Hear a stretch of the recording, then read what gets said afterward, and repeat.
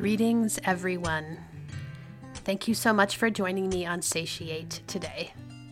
I'm Sue Van Raes, functional nutritionist, food psychology specialist, author, and founder of Boulder Nutrition here in Boulder, Colorado.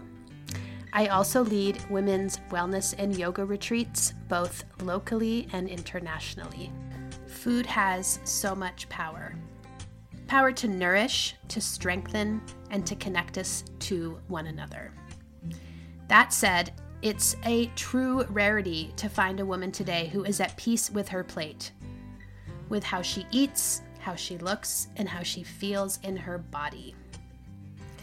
Satiate is here to engage in meaningful conversation about what it really means to have food and body freedom, to show up in life as who you really are, to trust yourself, tracking the intelligent design of your body, and to prosper with embodied self-care in doing so. Satiate offers you functional nutrition and food psychology insights, some of my favorite special guests and experts from all over the world, and some personal insights and anecdotes that can act as salve for your soul. If you love this podcast, I would be so grateful if you head over to iTunes, subscribe, and leave a review. That way, you'll be sure to be alerted when new episodes are published and help me spread the word so that other women in need can find their way to this important conversation. Thank you so much for being here today, and I hope you enjoy today's episode of Satiate. Before we get started today, I want to introduce to you our very special guest, Dr. Sachin Panda. Dr. Panda is a circadian scientist, best-selling author of The Circadian Code and The Circadian Diabetes Code, and a professor at the Salk Institute, California. His lab studies how circadian rhythm in metabolism is an integral part of metabolic health and longevity. Along with his lab, he created an app called My Circadian Clock. The app is used to gather the information of daily patterns in activity, sleep, and food intake to run parallel interventional studies testing the impact of time-restricted eating on various chronic diseases. I am so honored to have him on Satiate today, and I can't wait to share his wisdom with all of you.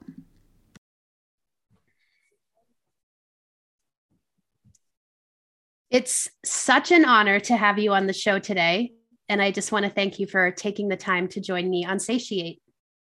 Thank you so much. I'm really happy to be on your show.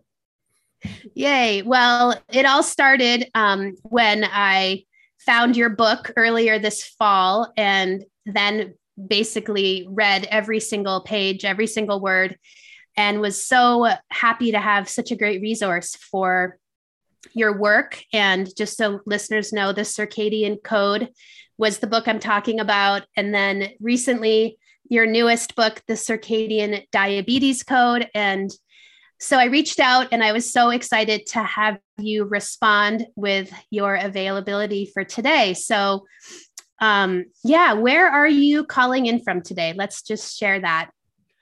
Yeah, I'm actually right now, I'm in San Diego, California.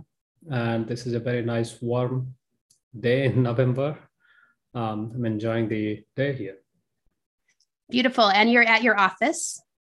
I'm in my office. I come to office almost every day since middle of the pandemic. How wonderful that you can be in sunny California. Yeah.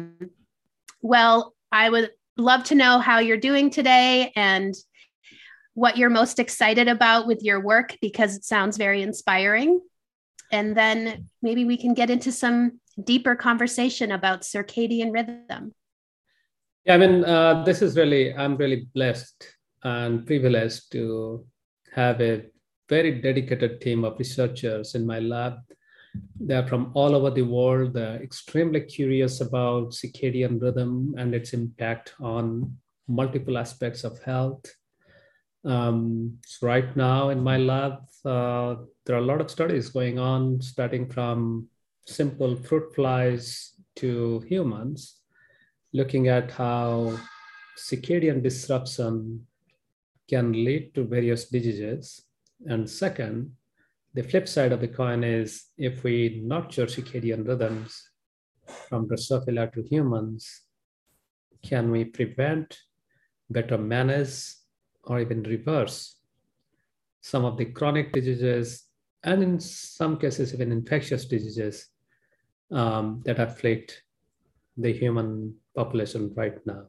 So I'm super excited about all the studies going on in the lab, and almost every single day we find some new results and make some new discoveries and find new biological principles so that in future we can use them to improve human health for everyone. That's such exciting work. And thank you for dedicating so much energy and time and many years of research to creating such great information and discovering such great information for the masses. I'd love to hear where it all started. Becoming a circadian scientist, what was the inspiration for you behind that? Well, the word circadian literally means 24 hours rhythms. So the most obvious rhythm that we experience every single day is the day-night cycle. Almost every day, at a very predictable time, the sun comes up, and also every day the sun goes down, the night becomes cooler and darker. So when I was a kid, I was faced with this interesting observation among two of my grandparents. My maternal grandfather actually worked as a night shift worker in Indian Railway. And many times he would spend half the night or entire night working and then coming back in the early morning. And I was really surprised, and I was also amazed that he was a superhuman because he could break the norms of sleeping at night, staying awake all night, and coming back in the morning. He lived in a town with access to good healthcare, and also his work in Indian Railway covered his health pretty well. In contrast, my paternal grandfather lived on a farm far away from any nearby town.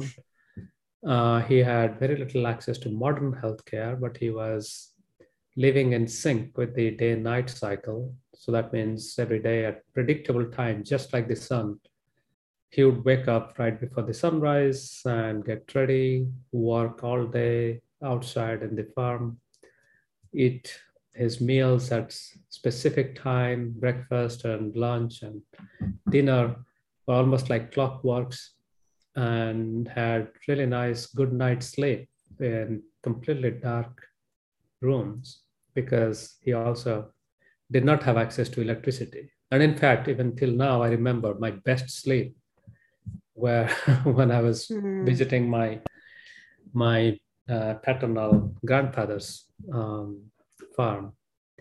So that's when I saw how the contrast between working against our own circadian rhythm in my maternal grandfather's life and then working in sync with the circadian rhythm, day-night cycle in my paternal grandfather's side. And then as the days and years went by, my maternal grandfather, he retired from his job at the age of 58 in those days. But then very soon after that, he succumbed to dementia, Alzheimer's disease. And then he passed away pretty early in his early 70s, whereas my paternal grandfather, who lived in sync with his circadian rhythm and nature, although he didn't have access to great healthcare, he lived up to his late 80s or early 90s. So that kind of sunk in that I was wondering whether this difference in rhythms my two grandfathers experienced were driving some of their health and disease issues. And during this time, when I visited the farm, I also realized that my cousins who lived on the farm, they knew what time of the day, which flowers should bloom, which season, which fruits and vegetables should grow. And I realized that there is so much this ancestral knowledge ingrained in everything from fruits, vegetables, flowers to humans, and even some of the animals, they would reproduce only in springtime. So all of this kind of started my curiosity. And I realized that the modern biomedicine and biomedical research or biological research mostly asks what happens when X or Y is mutated or disrupted, but we rarely asked how things change throughout 24 hours. And so I thought that this understanding the biology of time would hold huge potential to improve the health of everyone, because just like my maternal grandfather who was staying awake late into the night and working, in modern days, almost all of us spend at least 4 to 5 years of our life. Just remember your high school days or college days. At least during those days, we stay awake past midnight, almost for more than half a week, every week, for 4 or 5 years. And nearly 20% of the population in industrialized nations, that is 1 in 5 working person, actually works in a shift work. Mm-hmm. And when they work in shifts, then their families also become second-hand shift workers, because their spouses have to give company when the person comes back from shift work in the middle of the night or early morning. And then they also have to pick up the chores and other jobs, tasks the shift worker should do at home. So it becomes second-hand shift work. So in that sense, if we think about it, almost all of us experience this circadian disruption, and this is getting worse and worse. At the same time, we are also seeing the trend there is an increasing trend in obesity, diabetes, heart disease, and many other chronic diseases. In fact, right now in the US, 1 in 2 individuals, adults, has high blood pressure. Nearly 1 in 2 adults has pre-diabetes or diabetes. And then in our entire lifetime, 42% of us will be diagnosed with cancer.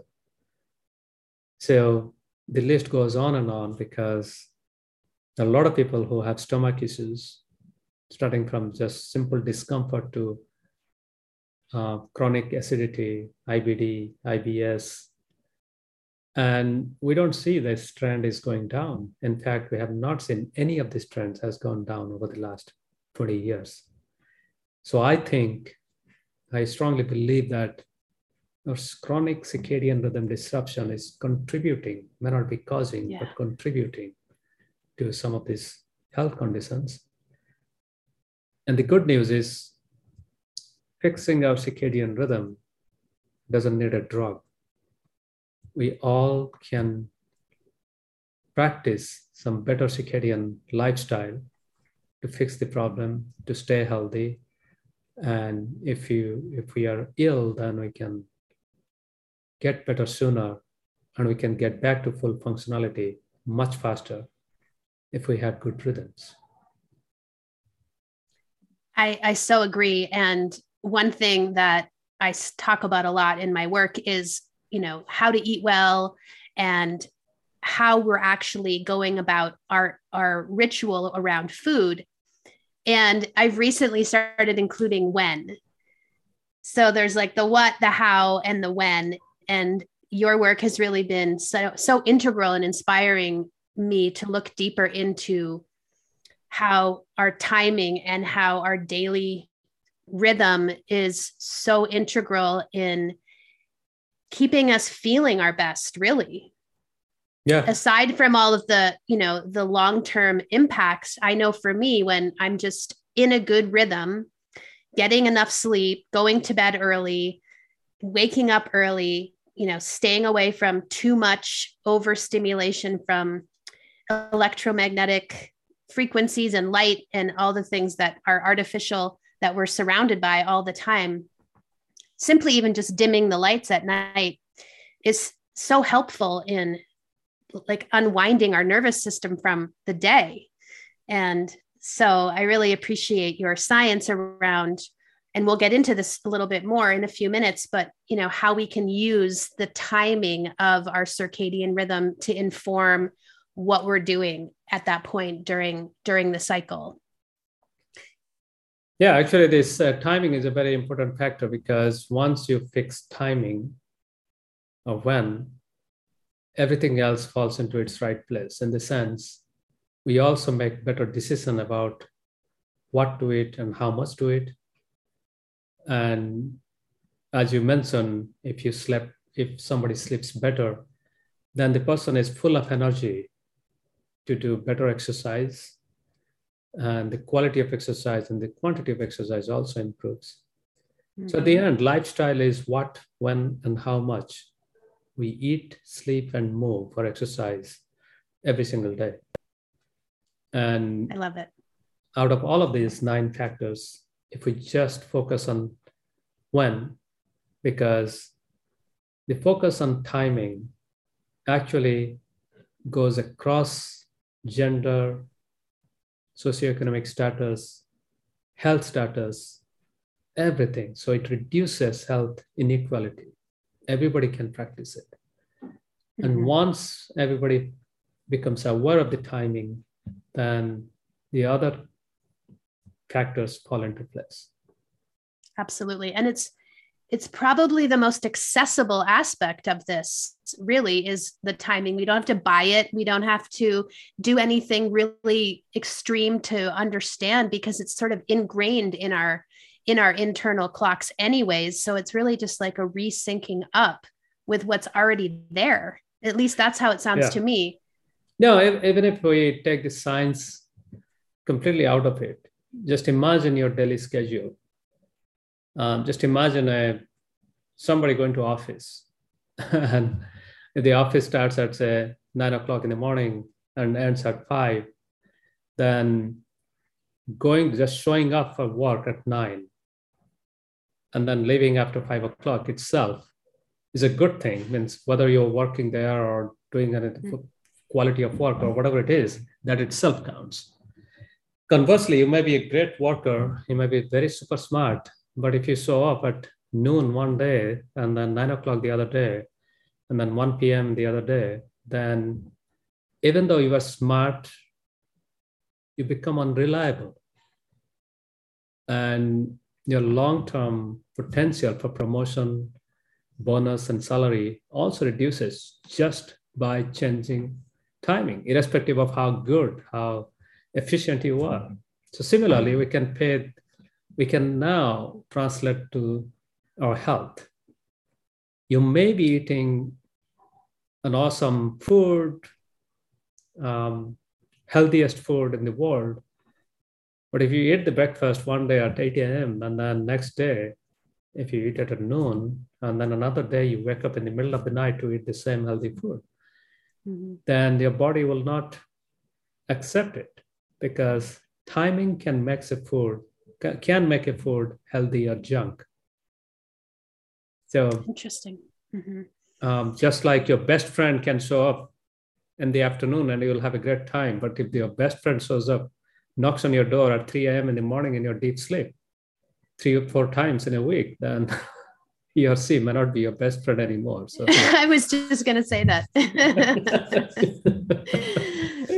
Which I really would love to go into this a little bit further, but before we go really towards the eating aspect of the circadian code, will you just give us a little overview around the 2 hormones you speak about a lot in your book, these 2 primary hormones that are really governing and governed by your circadian rhythm, which is cortisol and melatonin, and just how your research has pointed that these two hormones are really so much more effective and impactful when we are in a good, healthy circadian rhythm. Yeah, so in my first book, The Circadian Code, I discuss about these two hormones that many of us can relate to, because the circadian mechanism is quite complex and we're still understanding. But the simplicity is in our brain, there is a small region at the base of our brain called the suprachiasmatic nucleus. You don't have to remember that. It's the size of a pinhead, that tiny brain center.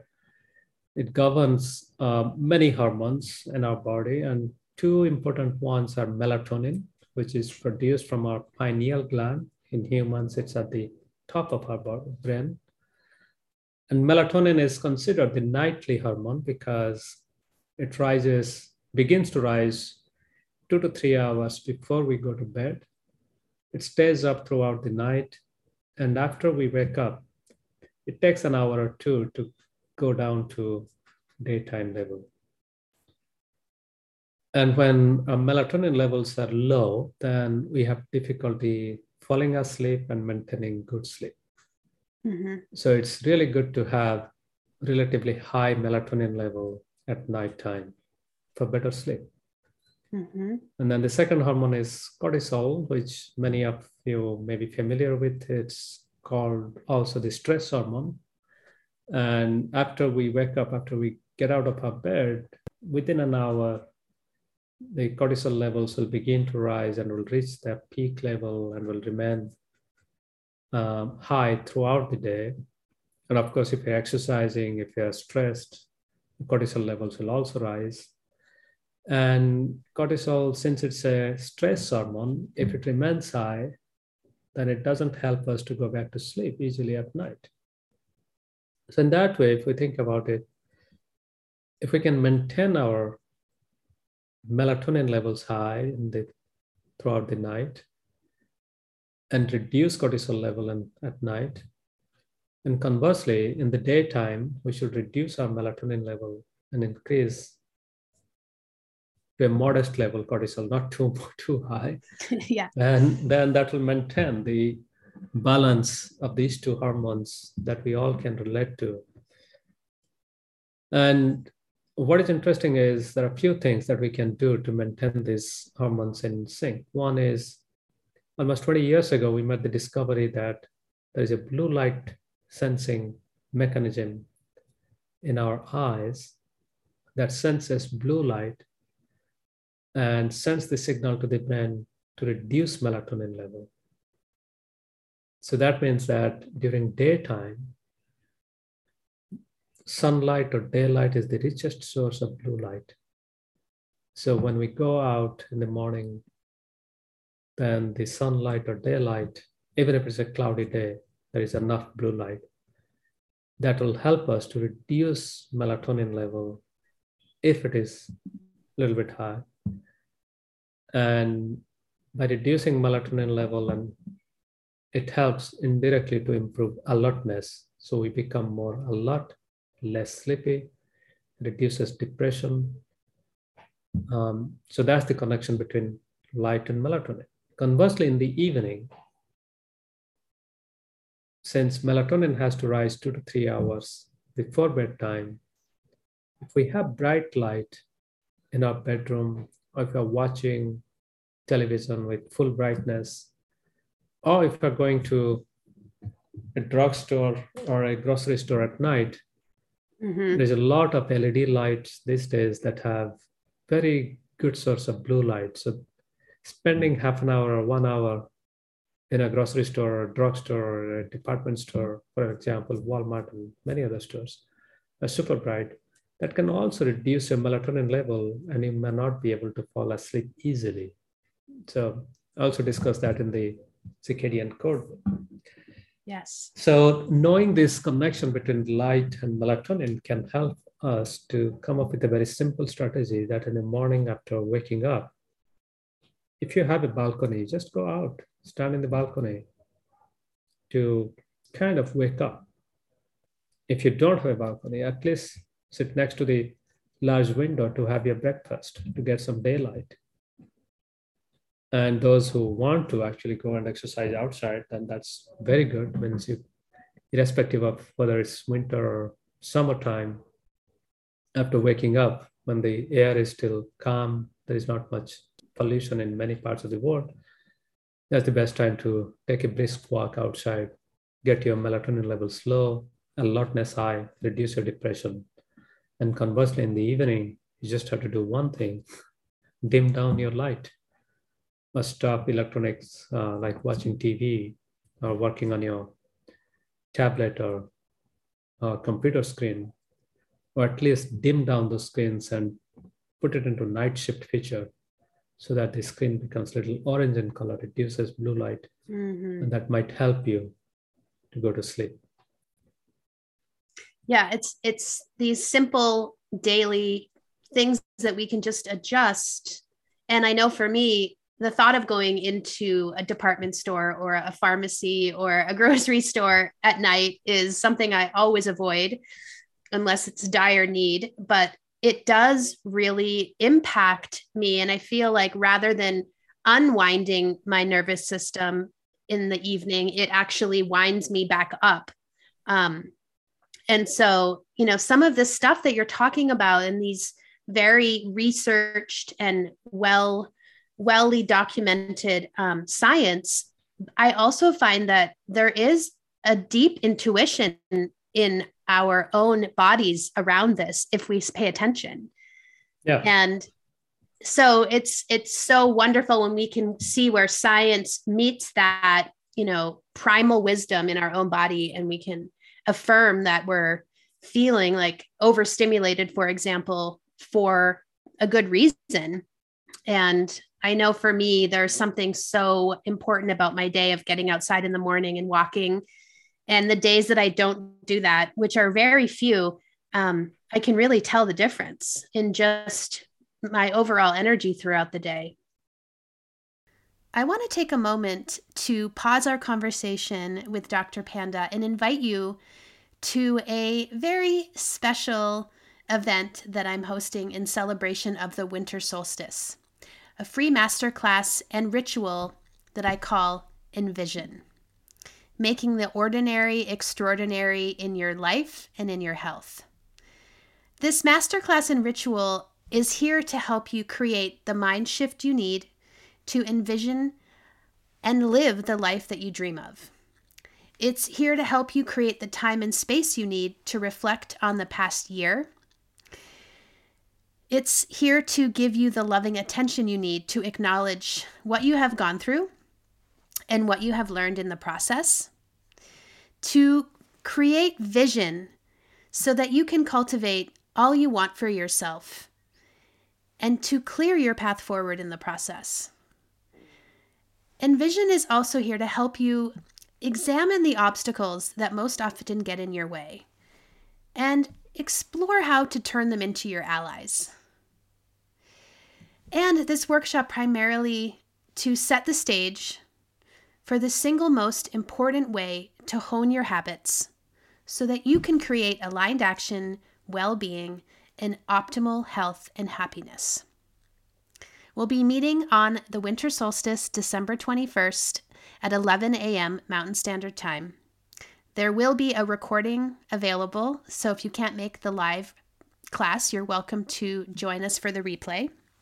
And you can sign up at medicineforthesoulyoga.com/envision-masterclass. That's medicineforthesoulyoga/envision-masterclass. And I'll drop the link in the show notes for you as well. And now, back to today's episode with Dr. Sachin Panda. Yeah. I mean, our health, whether we are healthy or we have some illness, is ultimately tied to how we feel every single day. Just like you cannot build a building without paying attention to every single brick is strong enough. We cannot have this journey and have a healthy journey without paying attention to how we feel every single day. Because Absolutely. that's how we build our healthy aging or healthy living. Thank you for that. I'm curious how our circadian rhythm changes as the seasons change. And as we're recording this, we're on the descent, right, into the winter solstice and the darkest time of the year here in North America.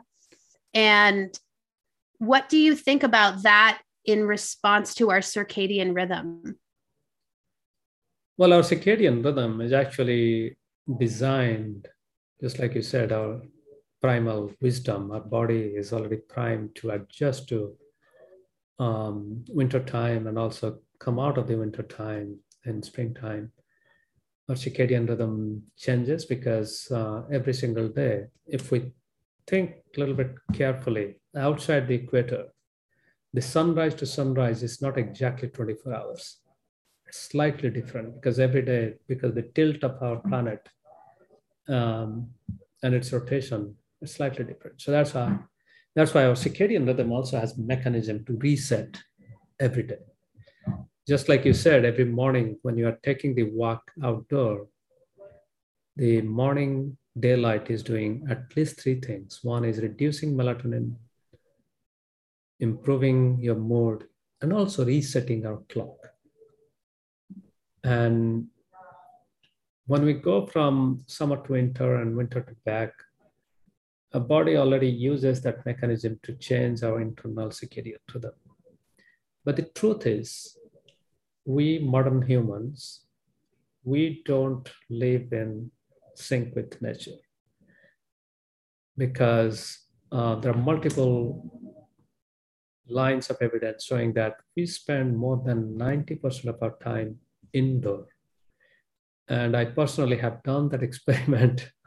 I wore a watch that was measuring light level. And from the light level, you can easily figure out whether I was outdoor, indoor, or even indoor sitting next to a window with good daylight. And this is also in a figure in my first book, The Circadian Code. When I did this experiment in Kenya, Nairobi, out in Masai Mara National Reserve, I was getting almost 8 to 10 hours of bright daylight because I was either in a tent or going on the safari. I was really happy. And then when I came back to Nairobi and was working in a lab, I still had pretty good 4 to 5 hours of daylight. And then when I came back to San Diego, people always say San Diego is so sunny, it's bright all year round. But my light sensing watch told me that I was spending less than 90 minutes in bright daylight. And out of those less than 90 minutes, a good chunk of that, nearly 40, 45 minutes, was when I was driving. Although the light reading was coming from my wrist, in those days I was driving with my sunglasses on, so I was not even getting daylight. So the bottom line is, we all may be living in perpetual winter. So it's very important that whether you are living in Florida or in Winnipeg, Canada,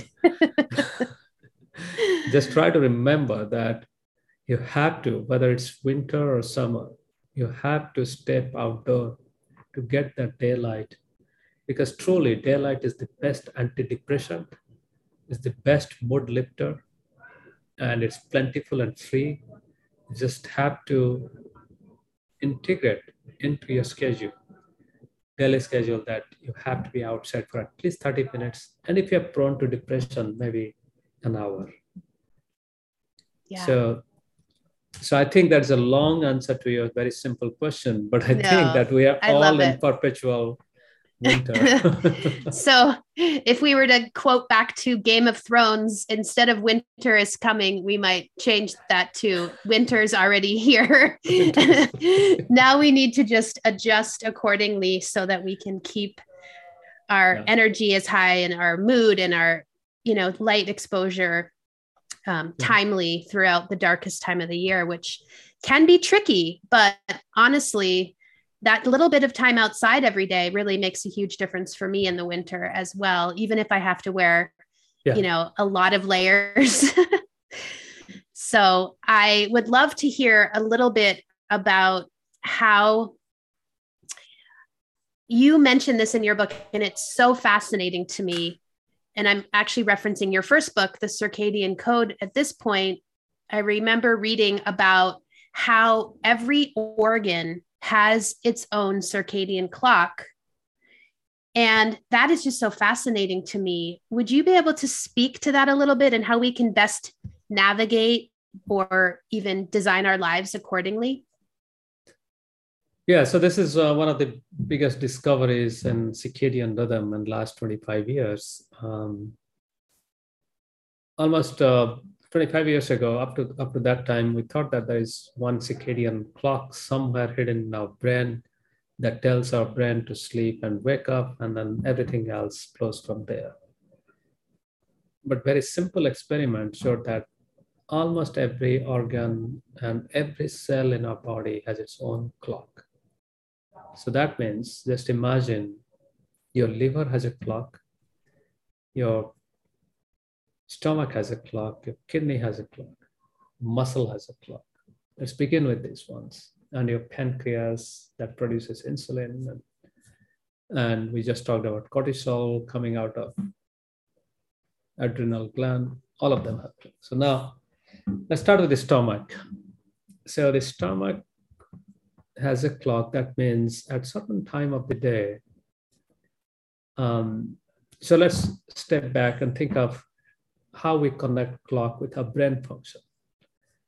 So when you think of circadian rhythm, sleep-wake cycle, you think of just like our brain has a good time to stay alert and do complex math or solve great societal problem or personal problem. That's during daytime, we are more active.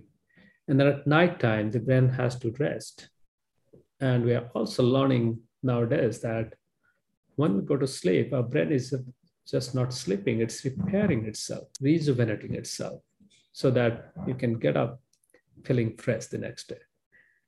So similarly, when we say every organ has a clock, that means when I say stomach has a clock, that means the stomach has the best time when it can digest food. And it needs some downtime to repair itself, reset, and rejuvenate, so that next day it can wake up and help you digest food again very well. Mm-hmm. Mm-hmm. Similarly, the pancreas that produces insulin, it also has a good time window in which it can produce enough insulin to help you control your blood sugar. And I talk about it in the second book, the Circadian Diabetes Code. And similarly, our muscles also have a clock. So that means there is a certain time of the day when we are much better at doing exercise. And second, we may be also less prone to injury from exercise. That's fascinating. So now if we combine all of this and ask, okay, so what are those timing cues and how do they work? At the same time, we must have to also think that the muscle clock has to be somehow connected to the stomach clock and to the brain clock, so that the muscle is most active when we are awake, not when we are asleep. That will be very difficult. Mm-hmm. And similarly, our stomach clock should not be most better in our middle of the sleep. So if we put all of this together, what we find is now, if we think about stomach clock, let's begin with that because we are talking about food. A stomach is actually really active and can digest our food pretty well, maybe 1 or 2 hours after waking up, for about the next 8 to 10 hours. And the reason you might say, well, we know that our brain needs, or we need 7 hours of sleep or 8 hours of sleep. And for the rest 16 hours, we can stay awake. Why can't our stomach eat for 16 hours? Why can't we eat for 16 hours? The reason is very simple, because, for example, if I finish my dinner at 6 p.m., although my mouth finished eating at 6 p.m., my stomach will continue working on that food, digesting that food for the next 5 hours. So that means only at 11 p.m. at night, my stomach will get a break to go to sleep. So that means we really have maximum 10 or 11 hours to eat, because our stomach has to work for the next 5 hours. So now if we combine this, what we see is after we wake up, we have to give 1 or 2 hours extra, because our brain clock has to coordinate with our clock in the rest of the brain, the rest of the body. And one thread that connects these clocks is, again, melatonin and cortisol. Because just like melatonin makes our brain to sleep, melatonin also makes our pancreas to kind of sleep. So that means a pancreas cannot respond to food or glucose when melatonin is present. And after we wake up, it takes almost 1 to 2 hours for melatonin to go down. So that means it's still high. So that means immediately after waking up, if we eat something, then our body is not ready. Our pancreas clock is not in its peak performance time. So it doesn't produce enough insulin. So this is the connection between different clocks. So that means after waking up, if we give ourselves 1 to 2 hours break, and then have first bite of the day, then from the first calorie, if you count maximum 10 or 11 hours, that's the time window you can eat. And it also points to some of the other research in your book in the circadian code about how potentially our blood sugar would be the most sensitive in the morning, right when we wake up. Yeah. And that's really obvious to me with hypoglycemia, because I notice there are certain things I can get away with at other times in the day. But in the morning, if I don't start out right, I'm noticing my blood sugar is off the rest of the day. Yeah. So as I said, the pancreas, the stomach, and liver, they all these clocks work together in a way to maintain our blood sugar. Because if we think about it, there is one thing that fluctuates very widely within our body, and that's our blood sugar. It responds to every single food we eat. It goes up, and then it has to come down because it has to stay within a narrow window. And I talk about in the circadian diabetes code. And these 3 clocks, the stomach clock, the liver clock, and the clock in our insulin producing pancreas, they work together to create the perfect window for us to eat. And if we listen to that primal wisdom of circadian clocks and then eat within that window, then we can maintain our blood sugar. And another piece is our body is really most primed to eat carbohydrate in the first half of the day. So that means if you have a sweet tooth or if you are carb addicted, then it may be better to have your carb, front load your carb in the first half of the day. And then in the second half of the day, you can kind of pick up more proteins and fat. Then I also wanted to connect the muscle, because we kind of started talking about the muscle, we didn't connect it. What we are also finding, research in many leading exercise labs throughout the world, they have found one common theme, that is a muscle is most efficient for exercise in the late afternoon, early evening. So that means if you're an elite athlete, then that may be the time when you should try to break your world record or your personal record, and you can improve your performance. And if we are average people like you and I, then That's also the best time to exercise because that's the time when we have least risk for lower risk for injury. And then in the circadian diabetes score, I discuss how this exercise timing matters a lot for people with pre-diabetes or diabetes. Because if we think about it, we are actually designed to be more active right before, right around sunset. Because our ancestors, they had plenty of time in the morning to relax and go out to hunt or to do farming. But there was a hard stop. There was the sunset. And by sunset, everybody had to come home. There was no electrical lighting.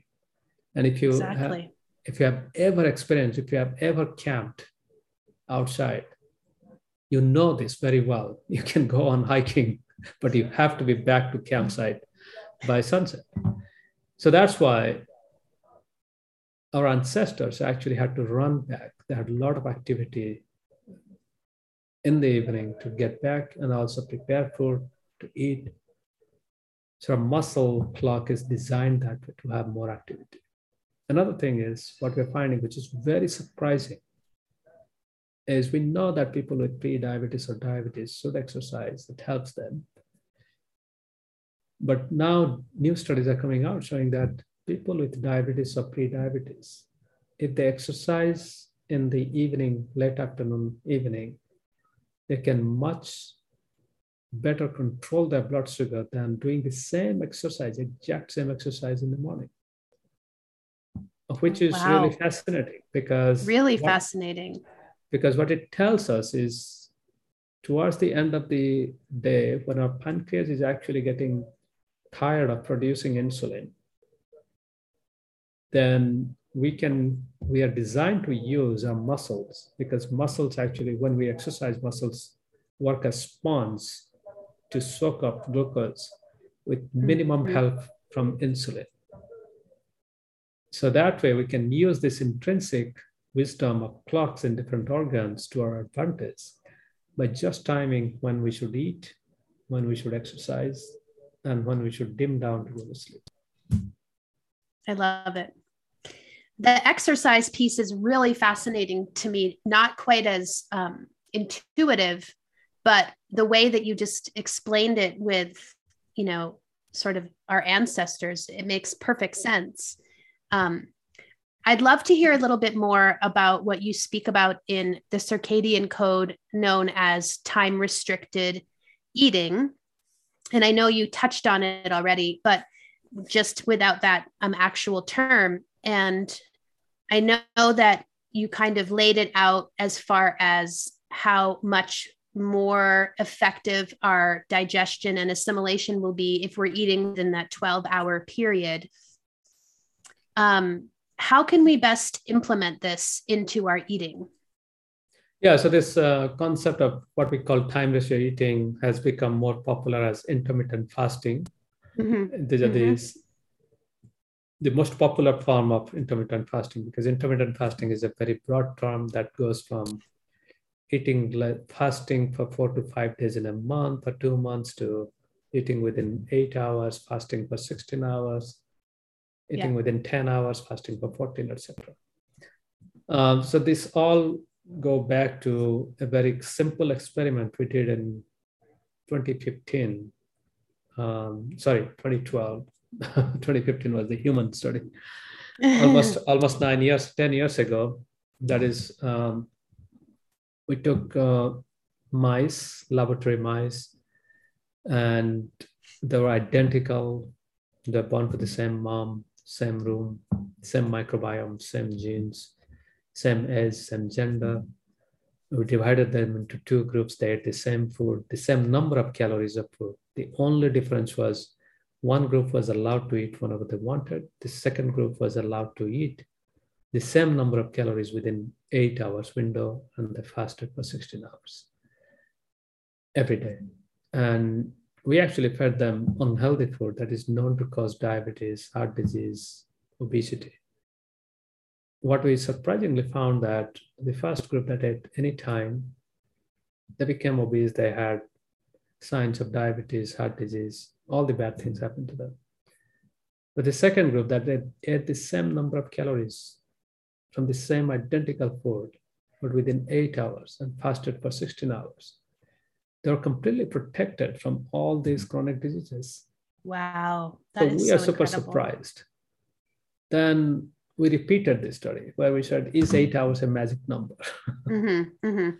We cannot go below 8 in mice, because if you feed mice less than 8 hours, then they eat less. So even if they have health benefit, we cannot figure out whether it's because they're eating less or eating within.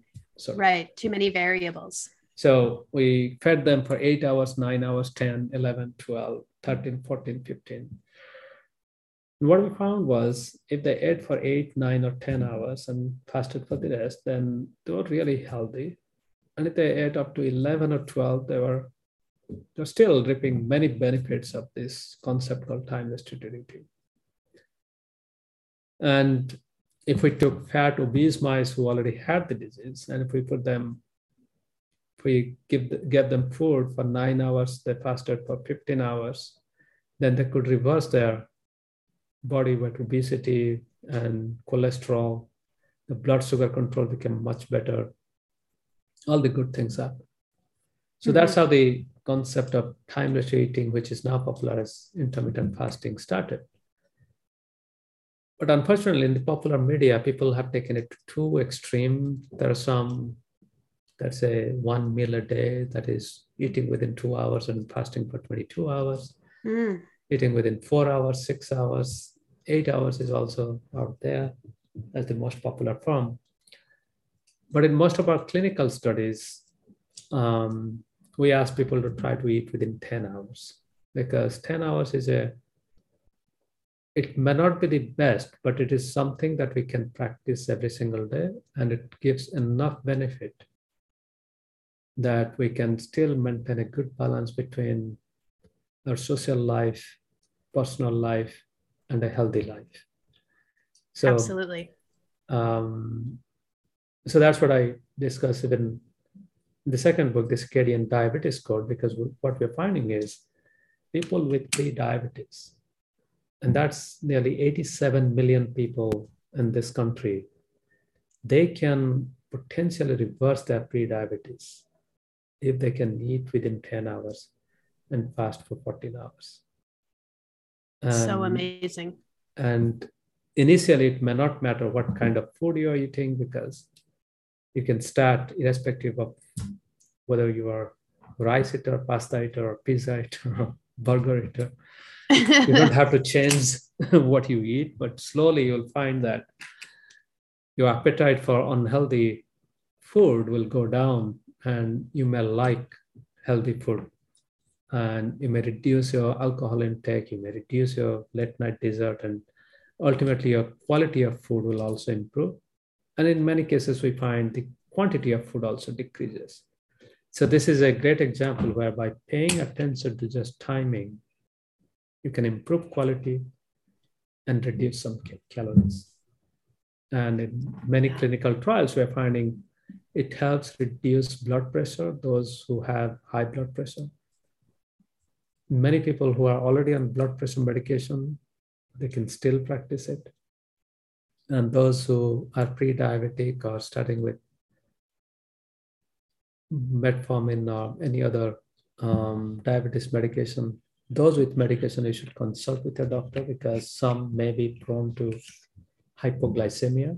There are some diabetes drugs that combined with fasting can cause hypoglycemia. So people should consult and start this kind of time-restricted eating or intermittent fasting program. Yeah, so makes so much sense as to why that would happen based on all the other research and data that you've shared. And also, as the darkness of nighttime, comes into fullness, it's, I would say, one of the times where, it is more intuitive to be resting and more quiet rather than cooking and eating super late, unless of course you go to Europe. Which I was just there, and it was so interesting to see how much that nighttime dinner culture really doesn't even come alive until so late in the evening. But I do really find that the evening time works best for me when I can unwind and relax after dinner rather than staying up late cooking and eating. One of the things I wanted to make sure we cover in our conversation today is that there's an app that people can download to track their circadian rhythm. My Circadian Clock, it's called. Can you speak to the app that you designed and how that can help people to kind of at least track where their routines and rhythms are in sync and where they're not? Yeah, so there are many health apps out there, but we thought that we should start a very simple app where you don't have to log every single calories you eat or what brand or what portion size, but simply track one simple thing, that when you eat. So every time you eat, you can log it and see what is your eating window, how many hours in a 24 hours time you do this. And this app called My Circadian Clock is a research app. So that means we collect data only after getting your consent. So when you go to the app, it'll take you through the various simple questions about you, getting to know you a little bit better, your age, gender, etc. And then there is an informed consent. So that means it's overseen by ethics committee that makes sure that we preserve patient privacy and the data is never sold or we don't give you any commercial advertisement.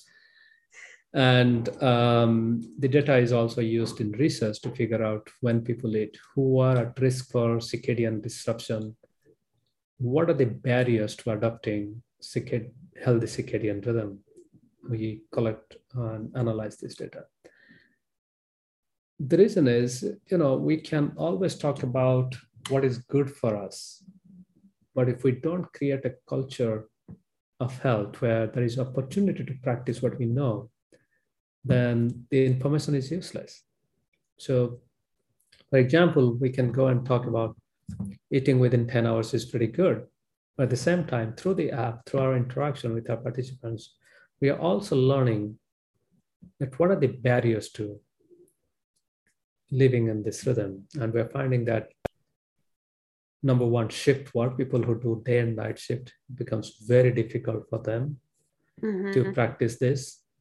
But irrespective of that, we are also finding that many shift workers can adjust their lifestyle.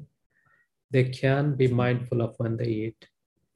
They can avoid food simply because they're tired or they are, mindless eating. They can stop that. And they can bring back some routine and they can improve their health. Similarly, we're also finding that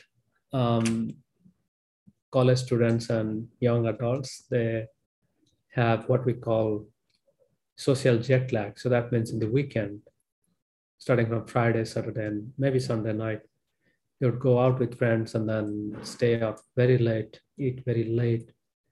And it's almost like your body is going from West Coast to East Coast or vice versa in the weekend and coming back. And that creates problem. So through the app, we are learning all of that. At the same time, the app also serves as a platform for many of our collaborators to do very specific studies where participants are invited to come to clinic, a lot of blood-based assays and body scanning kind of assays are done. And then they go through very monitored intervention. We teach them how to do this 10 hours time-restricted eating or intermittent fasting. And at the end of the study also, we collect their samples. And these kind of studies actually tell us when people who are already with diabetes, already with heart diseases, or those who are recovering, say, from COVID, can they adopt time-restricted eating? Can they increase their energy levels? And can they follow some healthy tips for improving their sleep? So we collect all of this data and also we give them information through daily nudges and sometimes some surveys. And in some studies, we also give them extensive blogs so that they can read about it. So the bottom line is, if we want to create a culture of health, we need two or three things. One is people should get information about it. Unless I know that eating within 10 hours is good and safe, I cannot practice it. And so giving information is one goal of this My Circadian Clock app. And second is enabling them to practice it. We know what are the major barriers, how to manage when you are in a social setting, and how to recognize these barriers, how to tackle them so that people can learn the information and also reduce it to practice in their own life. And during this process, we get to know what are the barriers, and we also get to know what are the solutions people come up with. Mm-hmm. And in focus studies, when we do in-depth analysis, we also get to know whether people with specific conditions, so for example, we have patients who have diabetes or metabolic syndrome, or in some studies, we are also figuring out those who are going to get their chemotherapy or their surgery for cancer. Can they prep their body by better circadian rhythm lifestyle so that they can recover faster and they can go through this therapy, whether it's radiation therapy, chemotherapy, or surgery, much better. So there are a lot of studies that are going on the app, and I hope that some of you listeners can try this out, because when you try this out, you're not only trying it for yourself, you're also sharing your knowledge, your data with researchers so that we can find whether it helps you, and that can help 10 or 100 other people. So it's amazing. And I also just want to speak to, I know for me, having just something like that is going to create some accountability, and where I'm going to spend some time focusing on the concept of time restricted eating, circadian rhythm in general. And so it's going to really help the people that are participating with the app as well, just to have that little extra bit of support and practice and, intention with tracking. And so it's really helpful. I'll be sure to... Tracking is very simple. It's just like, if you want to present yourself better, then you just stand in front of mirror and you are tracking yourself so that you can adjust how you look. Similarly, unless we track when we eat, we cannot adjust. So that's why this is a very simple way to track and adjust. Another thing is, I must emphasize another fact that we may not know, that a lot of us, we think that pre-diabetes or diabetes is very innocuous, very simple thing. And a lot of people that take diabetes drugs, and you take a drug and your blood sugar is controlled and that's it. But it's not that's it, because once somebody gets diabetes, it's a lifelong struggle to maintain blood sugar. And second thing is, diabetes comes with its sinister friends. Diabetes comes with high blood pressure, high cholesterol, metabolic syndrome, kidney dysfunction, stomach dysfunction, all of this. So the cost of living with diabetes for 1 year is around $9,000, the total cost. Whatever you spend, whatever the government is spending, and then the other stuff. Now, if we think about it, there are 87 million people with pre-diabetes in this country alone. And those with pre-diabetes will eventually become diabetic. And once you become diabetic, it is a downhill struggle from there. So now if you think about it, if you can spend, say, 12 weeks to practice this time restricted eating or intermittent fasting for 10 hours, I'm not asking you to do 8 hours. If you can, then that's better, but just try 10 hours. This is almost like, it's almost like learning to drive, because it's learning a new lifestyle and it will take some time. But this 12 weeks program that I discuss in the new circadian diabetes code is just that learning program, so that you can learn how you feel when you do this. Yep. And during this time, you'll also pay attention to when you are eating and how changing the eating time helps you. The book also talks about how to improve your sleep, because when you are sleep deprived, then we do mindless eating. A sleepy brain cannot make good judgment about food, so we eat more and we eat crappy food. So the book talks about this. So you go through this 12 weeks program, which is kind of a learning phase. You're going through driving lesson to drive your healthy lifestyle. Well, in a sense, you're learning how to take something that is probably a little challenging at first when you start, and then become automatic. It'll become automatic. Yes. When we practice, just like driving, as you said, when we first start out, we're shaky. Yeah. At least teaching both of my kids to drive was a little nerve-wracking, but it didn't take long. And now they're great drivers because it became automatic. Just like anything, we have to give a new lifestyle practice some time to settle in. And that's why I really wanted to make sure we mention your app, because if people are really interested, it's the best way to get started, where you will have that practice happening automatically. Yeah. So I also want to make sure people know both of your books are available on all the places you buy books. The first one, The Circadian Code, and the second one, The Circadian Diabetes Code, which just came out in November, correct? Yes. It just came out this month.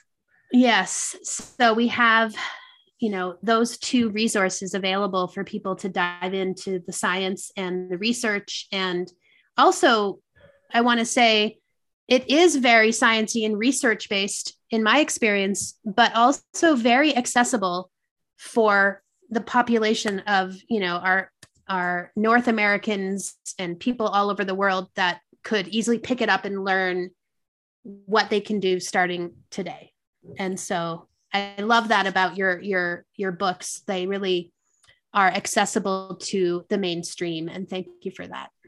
No, thank you for mentioning that, because the first book, which came out 2-3 years ago, has already been translated in 10 different languages. And that's amazing. So there is a Spanish version, German, Chinese, 2 different versions of Chinese, Polish, Russian, quite a few that have come out. And I'm really happy that people are learning, because, a few years ago, the word circadian was very arcane and very foreign. But at least these days, some people can connect. And I think this is what we are going through. I feel like we're going through a lead and asbestos moment in circadian rhythm, because we have been living with circadian rhythm for the last 200,000 years, ever since we appeared on this planet. But only in the last 50, 60 years, we have disrupted our circadian rhythm so much, because we didn't pay attention to it. We didn't know what it is. So just like we built our buildings with lead and asbestos, and after we learned, we are going through 50 years of revision. Similarly, we have to go through this revision process for a generation, where we have to come up with better lifestyle, better education, starting from elementary school, middle school, high school. And we have a lot of work to do to figure out how to optimize work of shift workers, how to change the school start time so that kids can go to school when they're well rested and they have a good night's sleep. We have to also figure out whether to change the daylight saving time or not. And the consensus is we should stay in just standard time, because this disruption twice a year actually causes a lot of health problems. So, yes, I agree. And then even in hospitals, and even if you're taking a medication, very simple thing, that is, as I said, nearly half of the adult population in the US have high blood pressure, and millions of people are taking blood pressure medication. But just like our body can process food at a good specific time, a body can also use the medication much better at specific time. So that means blood pressure medications taken at bedtime works way much better in reducing risk for heart disease in long term than the same blood pressure medication taken in the morning.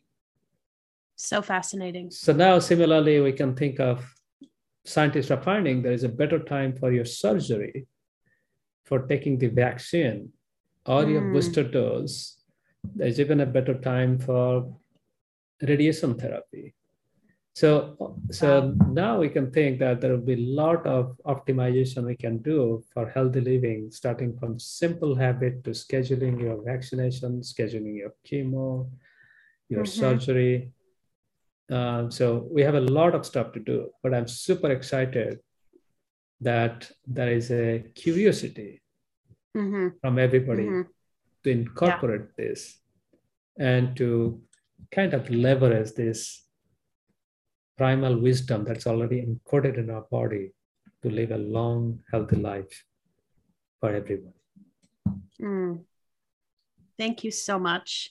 There's so much so many questions, so much more I want to dive into, but I know we need to wrap it up for today, but I just feel like you have so much knowledge to share, and it's so inspiring to be able to have this conversation and host you on Satiate today. And just thank you from the bottom of my heart for taking the time and being here with us and sharing such great information that I'm sure we can all take a little piece of home with us and implement in our own ways. And hopefully we'll get some people on your app and buying your books and learning more about how we can use these intrinsic primal rhythms to really help us navigate our own optimal health and well-being. I really appreciate having you here. Thank you, and have a wonderful, perfect circadian day. Thank you. It is such an honor to spend time with you here on Satiate, and may this conversation be of benefit. From my heart to yours, I wish you health and happiness for the coming season, and may we meet again here very soon. Take good care.